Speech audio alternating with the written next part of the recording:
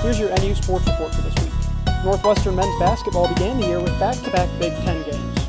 In a roller coaster conference, they put up some roller coaster results. The Wildcats lost to 9th-ranked Illinois by 30 on January 2nd, their first double-digit loss of the season. The team shot just 41% from the field, while letting Illinois shoot over 60%. Boo Buie led the way with 20 points, but tallied 0 assists.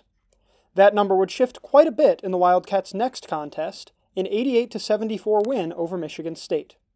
Buie scored 19 points, but also added 10 assists, a career high. Buie also didn't turn the ball over, becoming just the 5th player in the NCAA this year to tally 10 assists or more without a giveaway. The 88-point output was the most points Northwestern scored against the Spartans since 1976. The team is looking to build on that momentum tonight on the road trip to Penn State. Unfortunately, the women's side has not been as lucky in the new year. Since 2024 began, the Wildcats have suffered 2 losses by a combined 70 points. In both games, the team failed to score more than 60 points. Both contests also saw Northwestern's opponent score 90 points or more. Against Penn State, Northwestern committed a season-high 30 turnovers and shot under 38% from the field. The Nittany Lions turned those 30 turnovers into 42 points and also scored 44 points in the paint. Against Ohio State, the Wildcats improved slightly, but not much.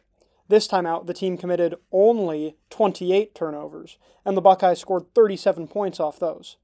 The killer in this game was Ohio State's offensive consistency.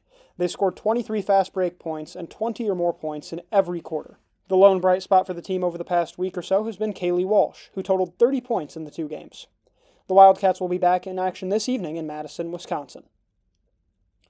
In fencing, the Wildcats competed at the January NAC in San Jose, California over the weekend. Megumi Oishi finished 5th in the junior women's sabre, the only Wildcat in the top 35.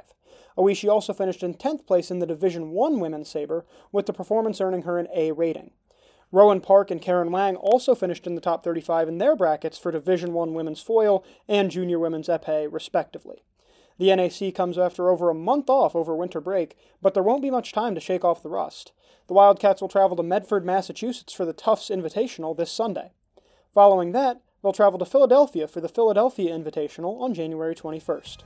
That concludes your NU Sports Report for this week. For more information about upcoming games, as well as how you can watch the Wildcats live, visit www.nusports.com. I'm Brendan Preisman, WNUR News.